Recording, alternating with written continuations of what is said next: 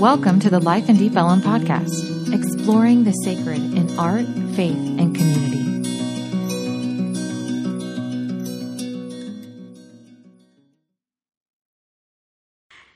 Today, it's the second Sunday of Easter. How many of you grew up knowing about Eastertide? Knowing there are, is it 6? I think 6 Sundays of Easter, because there's 40 days between Resurrection Sunday and Pentecost. That's a whole season. Jesus shows up. He does like this. He talks to them. He hangs out with them. They're like, what are you doing here? He's like, I don't have any answers for you. He leaves. They're walking around talking to each other, confused, but still loving the fact that, oh, we were right. And then eventually they all gather together on Pentecost Sunday. So we're going to have some amazing things going on in that season. We've got some things planned with our youth, some things planned with our kids.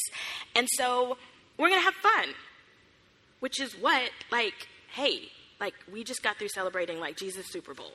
Resurrection Sunday. We were right. He's the Messiah. Come on. What are you doing? It's also a very confusing time because we were right. He's the Messiah. Some people still don't believe it. He disappears again. Y'all, this is dramatic. And so we're also going through a little bit of drama ourselves. We are in the middle of the horizon. But are we in the middle? Because that's the thing about the horizon. Scientifically, the definition of a horizon is it keeps moving. So you think you're halfway there, and then it keeps moving. And then it keeps moving. When are we going to get there? We're not quite sure. We believe we're close. We believe this journey that we have been on almost a year. I've been serving as the interim pastor and executive director here for almost a year. We've healed. We've gone through our history and told our story and begun to sort of wrestle with what is our place, not only in God's story for the world, but in God's story for Deep Ellum. And now we're moving towards our future. The pastoral search team is making good progress. We are moving along. And so the Easter season, the season of resurrection, and abundance, there's awe and joy. And you're really just can all this really be happening at the same time? How many of you feel like there's so much happening at the same time? We're re-emerging from COVID. There's birthday parties and happy hours and weddings, and you're actually supposed to go. You don't just put on a cute top with your pajama pants and log in 5 minutes beforehand. You have to think about commuting. Do you now know that all major highways in Dallas are undergoing construction? I don't know. Did they think they were going to finish it before COVID was over? I don't know what is going on. But it's a lot. And it feels like that. And so the astonishing excitement of the Easter season, the anticipation of a church yet to come, y'all, did they write the Bible? Did God know that we were going to be here? Did they know we were going to be going through this? It seems like it. I don't know. There's all kinds of beliefs about that, right? Here at Life in Deep Ellum. And so this Eastertide, our series focuses on the greatest gifts of the season. There are gifts, even in this season. No, not just sinus infections. There is the gift of Jesus, but also the gift of you. So this series called God Gave Me You. God gave us in this Eastertide season both Jesus and, yes, look at your neighbor. God gave you that person. Yes, even if, as an introvert like I do, I sit on that row, there's no one on that row. If you just follow your gaze all the way to the other side of the room next to a person you did not sit next to, guess what? God gave you them too. Yep, God did. And so, this Eastertide, we're going to move through the book of Acts to the establishment of the church on the day of Pentecost. So there is so much to learn and experience, but right now, we're going to turn our Bibles. If you have them with you or if you need one, we can get you one if you want a printed Bible. Just raise your hand, cast your eyes. If you're going to be on your electronic device or if you have your own Bible, we're going to start in Acts chapter 1. So if you need a Bible, Chad's back there, just let him know. We're going to start in Acts chapter 1, verse 1. In my former book, Theophilus, I wrote about all that Jesus began to do and to teach until the day he was taken up to heaven after giving instructions through the Holy Spirit to the apostles he had chosen. After his suffering, he presented himself to them and gave many convincing proofs that he was alive. He appeared to them over a period of 40 days and spoke about the kingdom of God.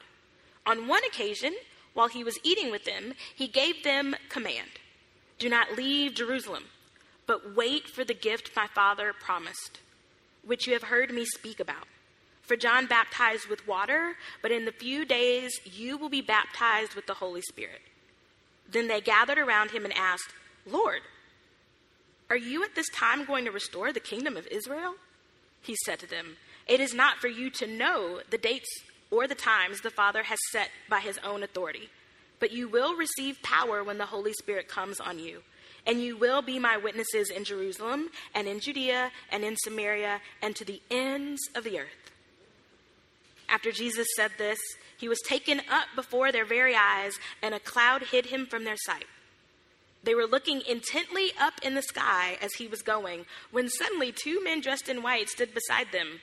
"Men of Galilee," they said, "why do you stand there looking into the sky? This same Jesus who has been taken from you into heaven will come back in the same way you have seen him go into heaven." Then the apostles returned to Jerusalem from the hill called the Mount of Olives, a Sabbath day's walk from the city. When they arrived, they went upstairs to the room where they were staying. Those present were Peter, John, James, and Andrew, Philip and Thomas, Bartholomew and Matthew, James, son of Alphaeus, and Simon the Zealot, and Judas, not that one, Judas the son of James.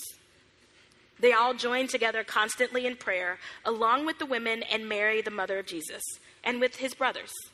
In those days, Peter stood up among the believers, a group numbering about 120, and said, "Siblings, the scripture had to be fulfilled in which the Holy Spirit spoke long ago through David concerning Judas, who served as guide for those who arrested Jesus. He was one of our number and shared in our ministry. With the payment he received for his wickedness, Judas bought a field. There he fell headlong, his body burst open, and all his intestines spilled out. Everyone in Jerusalem heard about this, so they called that field in their language Akeldama, that is, field of blood. For, said Peter, it is written in the book of Psalms, may his place be deserted, let there be no one to dwell in it, and may another take his place of leadership. Therefore, it is necessary to choose one of the men who have been with us the whole time the Lord Jesus was living among us, beginning from John's baptism to the time when Jesus was taken up from us. For one of these must become a witness with us of his resurrection. So they nominated 2 men, Joseph, called Barsabas, also known as Justus, and Matthias. Then they prayed, Lord, you know everyone's heart. Show us which of these 2 you have chosen to take over this apostolic ministry, which Judas left to go where he belongs. Then they cast lots, and the lot fell to Matthias, so he was added to the 11 apostles. May God add a blessing to the hearing of his word. That's a lot. I mean, like, Jesus shows up. He's, like, eating with them. He, like, descends, like, moonwalk style into, like, a cloud. Then the angels show up and, like, ask them, like, what they're looking at. Like, what do you mean what am I looking at? Like a cloud. Like, he just left on a cloud. And then they tell this story that sounds like, zombie movie about what happened to the other Judas. And then they've like, well, so now someone's got to lead us, because apparently Judas was like the leader. Like, Judas had been like voted the head of the committee, but now he's dead. So now we need like another. And they're like, we don't have time. Here's the 2 people. Vote now. What? Cast your lots. Y'all, this is a lot. It'll blow your mind. A lot is going on. So let's walk through it. So Jesus presents himself to the disciples. He's living, right? And he tells them not to leave until the gift that they were promised arrives.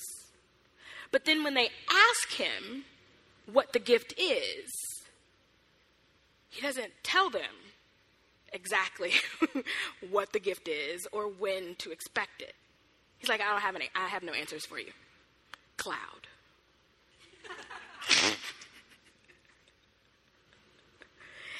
What we do know is that as Jesus describes the gift in verse 5, for John baptized with water, but you will be baptized with the Holy Spirit not many days from this one. And then in verse 12, it talks about those that are left returning to Jerusalem, right? Because Jesus says you need to stay in Jerusalem by the mount called Olives, right? And that it's near enough to Jerusalem that it only took like a Sabbath day's journey. So depending on like weather, season, time of year, right? Because all of this stuff varies geographically. A Sabbath day's journey could be like 1/3 of a mile, 2/3 of a mile, but we're not quite sure. And so what we do know is that not only were the apostles taking this journey, but there were women taking the journey, because Mary's there, and some of the other, right? They talk about some of the other folks, which then means there's probably children there, because the original Greek in verse 14 is inclusive. It's not just men. So it's not just Peter and Paul and James, right? So we're talking about a group that looks something like this. Bring in live kids. So we've got Towns and Adrian running in circles while Jesus floats away on a cloud. And these guys are over here casting lots. So think like straws or stones to figure out not it on who's now going to get everyone to go 2/3 of a mile to the place that Jesus said, go wait for this gift. What's the gift? Oh, by the way, you'll know it when you see it. Okay. So what we see in this story is that even as Jesus reveals himself further, that doubt is still prevalent in the community. And so it talks about in verse 1, the writer says, I wrote about all that Jesus began to do and teach until the day he was taken up to heaven. Not the day he was crucified, but the day he was taken up to heaven. And so after giving instructions through the Holy Spirit to the apostles that he had chosen, that Jesus had chosen. So Jesus is taken up to heaven after giving instructions that are still unclear, but instructions that are clear about one thing. Go to this place, and I will give you the Holy Spirit. So they're commanded not to leave Jerusalem, but to wait for the gift, this thing called the Holy Spirit, that they'd never experienced before. So among the disciples and those that were close followers and beloveds of Jesus, there's still doubt. They're still trying to figure this thing out, but they get there. The women, the children, the animals, the apostles, they make this trek. They're somehow able to choose a leader even amongst that ambiguity. What is the leader going to do? I don't know. Will you sign up? Do you want to lead us? Lead us where? Do you want to lead us? Do what? But somehow the Spirit still guided them, despite the fact that this horizon was going and going, still guided them to make a choice. A choice that even though they had doubts about what they were supposed to do when they get there, that led them in the face of Jesus' absence once again into more intimacy rather than defensiveness. See, what we know about the writer of Acts is that he will tell you when messiness is going on among the people. And so to say that they made it to the Mount of Olives, they made it to the place that Jesus told them to go, to wait for the gift, all together, means that though they had doubt, there was also intimacy present. See, Jesus came and was with them when he didn't answer their questions. And somehow that was still enough. And though they didn't know what they were going to wait for, they knew that even in their closeness, even as they walked through their doubts with Jesus and then ultimately with one another, that with grace and care, love and discernment, intimacy would be there. Their bonds would go closer, where they cast lots and the Holy Spirit was like, this is your leader, that as they expressed more of those doubts and found themselves being close with one another, I mean, you're making a trek 2/3 of a mile with women, children, and babies. I'm pretty sure there wasn't indoor plumbing. And so what they find, though, is that even in their doubts, as they find closeness with one another, that they still have needs. In verse 9, it reads, after he said this, he was taken up before their very eyes. So Jesus is taken up before their very eyes, and a cloud hid him from their sight. They were looking intently up into the sky as he was going, when suddenly 2 men dressed in white stood beside them. Men of Galilee, they said, why do you stand here looking into the sky? The same Jesus who has been taken from you into heaven will come back to you in the same way. Then the apostles returned to Jerusalem from the hill called the Mount of Olives, a Sabbath day's walk from the city. When they arrived, they went upstairs to the room where they were staying. Those present were Peter and John, James, Andrew. The list goes on. They all joined together constantly at prayer, along with the women and Mary, the mother of Jesus, with his siblings. They still found themselves having to pray for things. So Jesus has told them where to go, but not exactly how long they'll be there. He said that specifically what's going to happen. You're going to get the gift of the Holy Spirit. But nobody really knows what the Holy Spirit is. And so though they're together, and that can help sort of soothe their doubts, they still have needs. They still have to figure out how to be together and take care of one another. The reason why a Sabbath day's journey varies is not only because of the weather, but because of the people you're traveling with. To be with each other, to have our needs met when we're with each other. If someone gets thirsty, you give them something to drink. If someone needs to rest, you let them rest, but you don't let them rest on their own. Even when they needed to make a decision, they were like, here's 2 people, like, let's figure it out.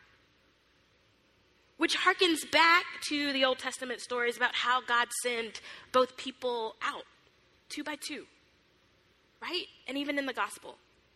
And so where there is need, there's also mutuality, which is the sharing of feelings, actions, relationships between 2 or more folks. So the consequences of mutuality, of meeting our needs in community, is responsiveness, empathy, care, love, joy, peace, patience, kindness, goodness, faithfulness, gentleness. When we find ourselves together in community, meeting each other's needs, all of a sudden we begin to bear this fruit amongst each other. These feelings towards one another. How exactly does that happen? I mean, if I told you that taking a road trip with Tamitha and me in the car, that we got closer, you'd kind of be like, y'all didn't kill each other? It would seem human nature would be we would end up at odds with one another. But somehow, even amongst doubt, when you add intimacy and mutuality, in the presence of faith in Jesus, these fruit start to bear. Fruit that we eventually know as the fruit of the Spirit. Oh, Jesus, where does the Spirit come from? What is the Spirit you think of? I can't really tell you, off on a cloud. Go to the mountain together. See, though there is need, it would seem amongst human that need would create desperation and divisiveness and despair. Yet it doesn't have to. It's possible for mutuality to bear fruit if you're fully present. Presence.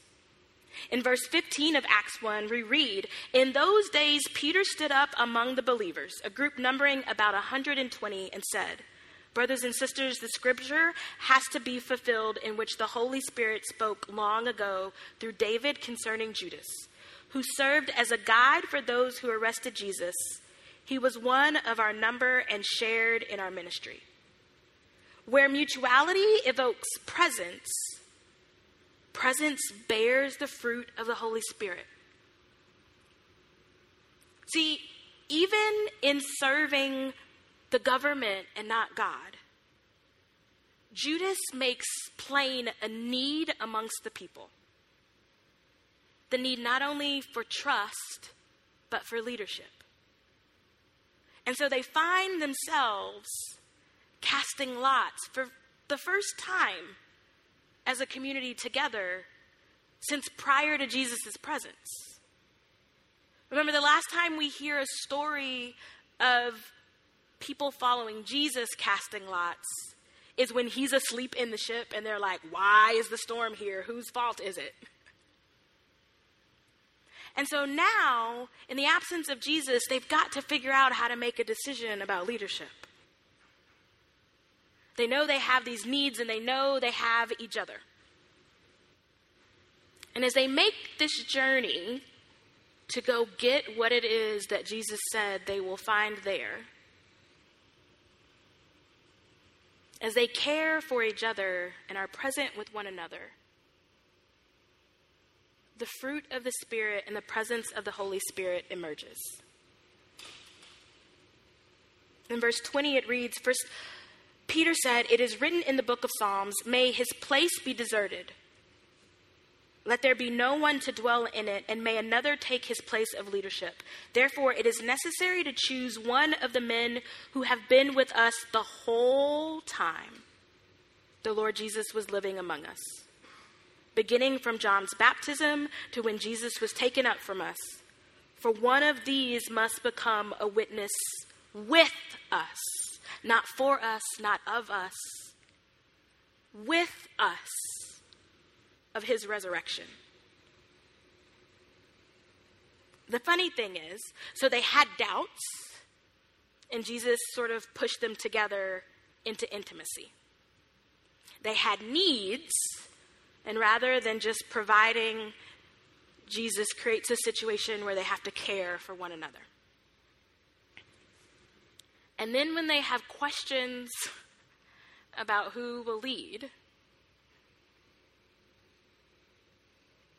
Jesus makes them work together. He floats away on a cloud. You think, he could have just like those bank teller things? Like Jesus goes up on the cloud, then Jesus sends back down the leader. Like it could have just been like, you send up your withdrawal slip, they send back down the money. But that's not what Jesus did. In verse 23, it says, "They nominated 2 men, Joseph called Barsabas, known as Justus, and Matthias. Then they prayed, 'Lord, you know everyone's heart. Show us which of these 2 you have chosen to take over this apostolic ministry, which Judas left to go where he belongs.'" See, the thing about it was, just like I preached last Sunday, they didn't just have hopes for Jesus being the Messiah. They had been arrested together.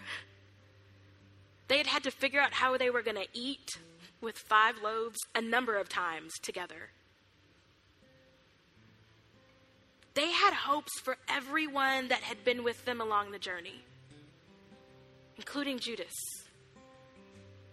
who, as the story ends and the Holy Spirit is left with us, they can only give themselves, they only have enough courage to say, he left to go where he belongs.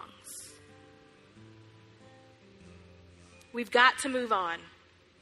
And so they cast lots, and the lot fell to Matthias. So he was added to the 11 apostles.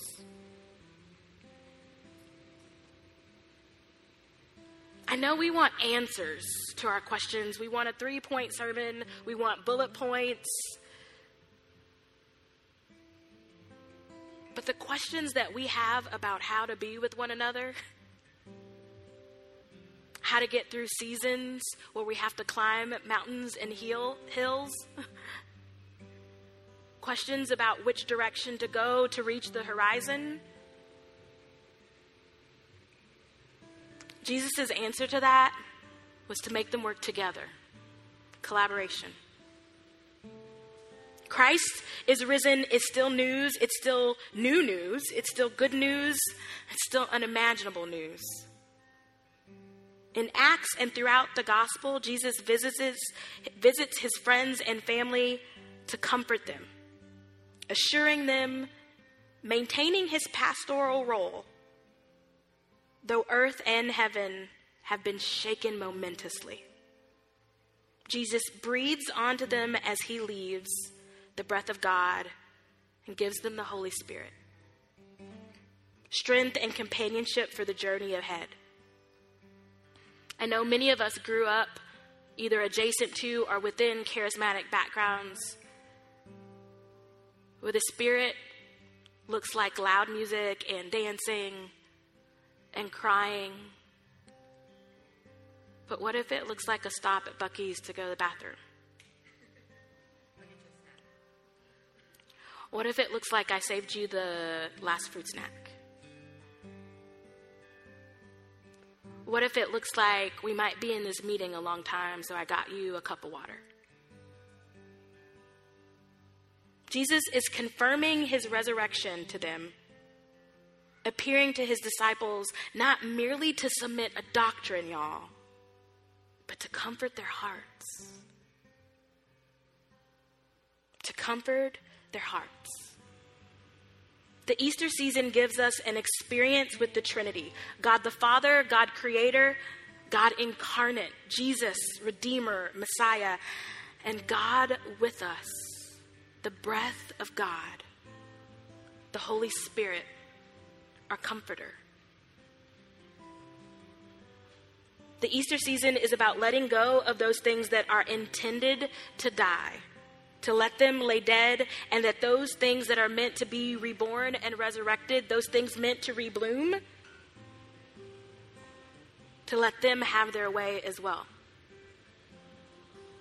Jesus did not invite us to remain together to talk about Jesus. In this story, in the first chapter of Acts, Jesus left them, and I believe Jesus left us together to journey toward the horizon. Not with answers, but with each other. And the comforter. So in our doubting and our discerning, we can do hard things together. Moving if and with the Spirit.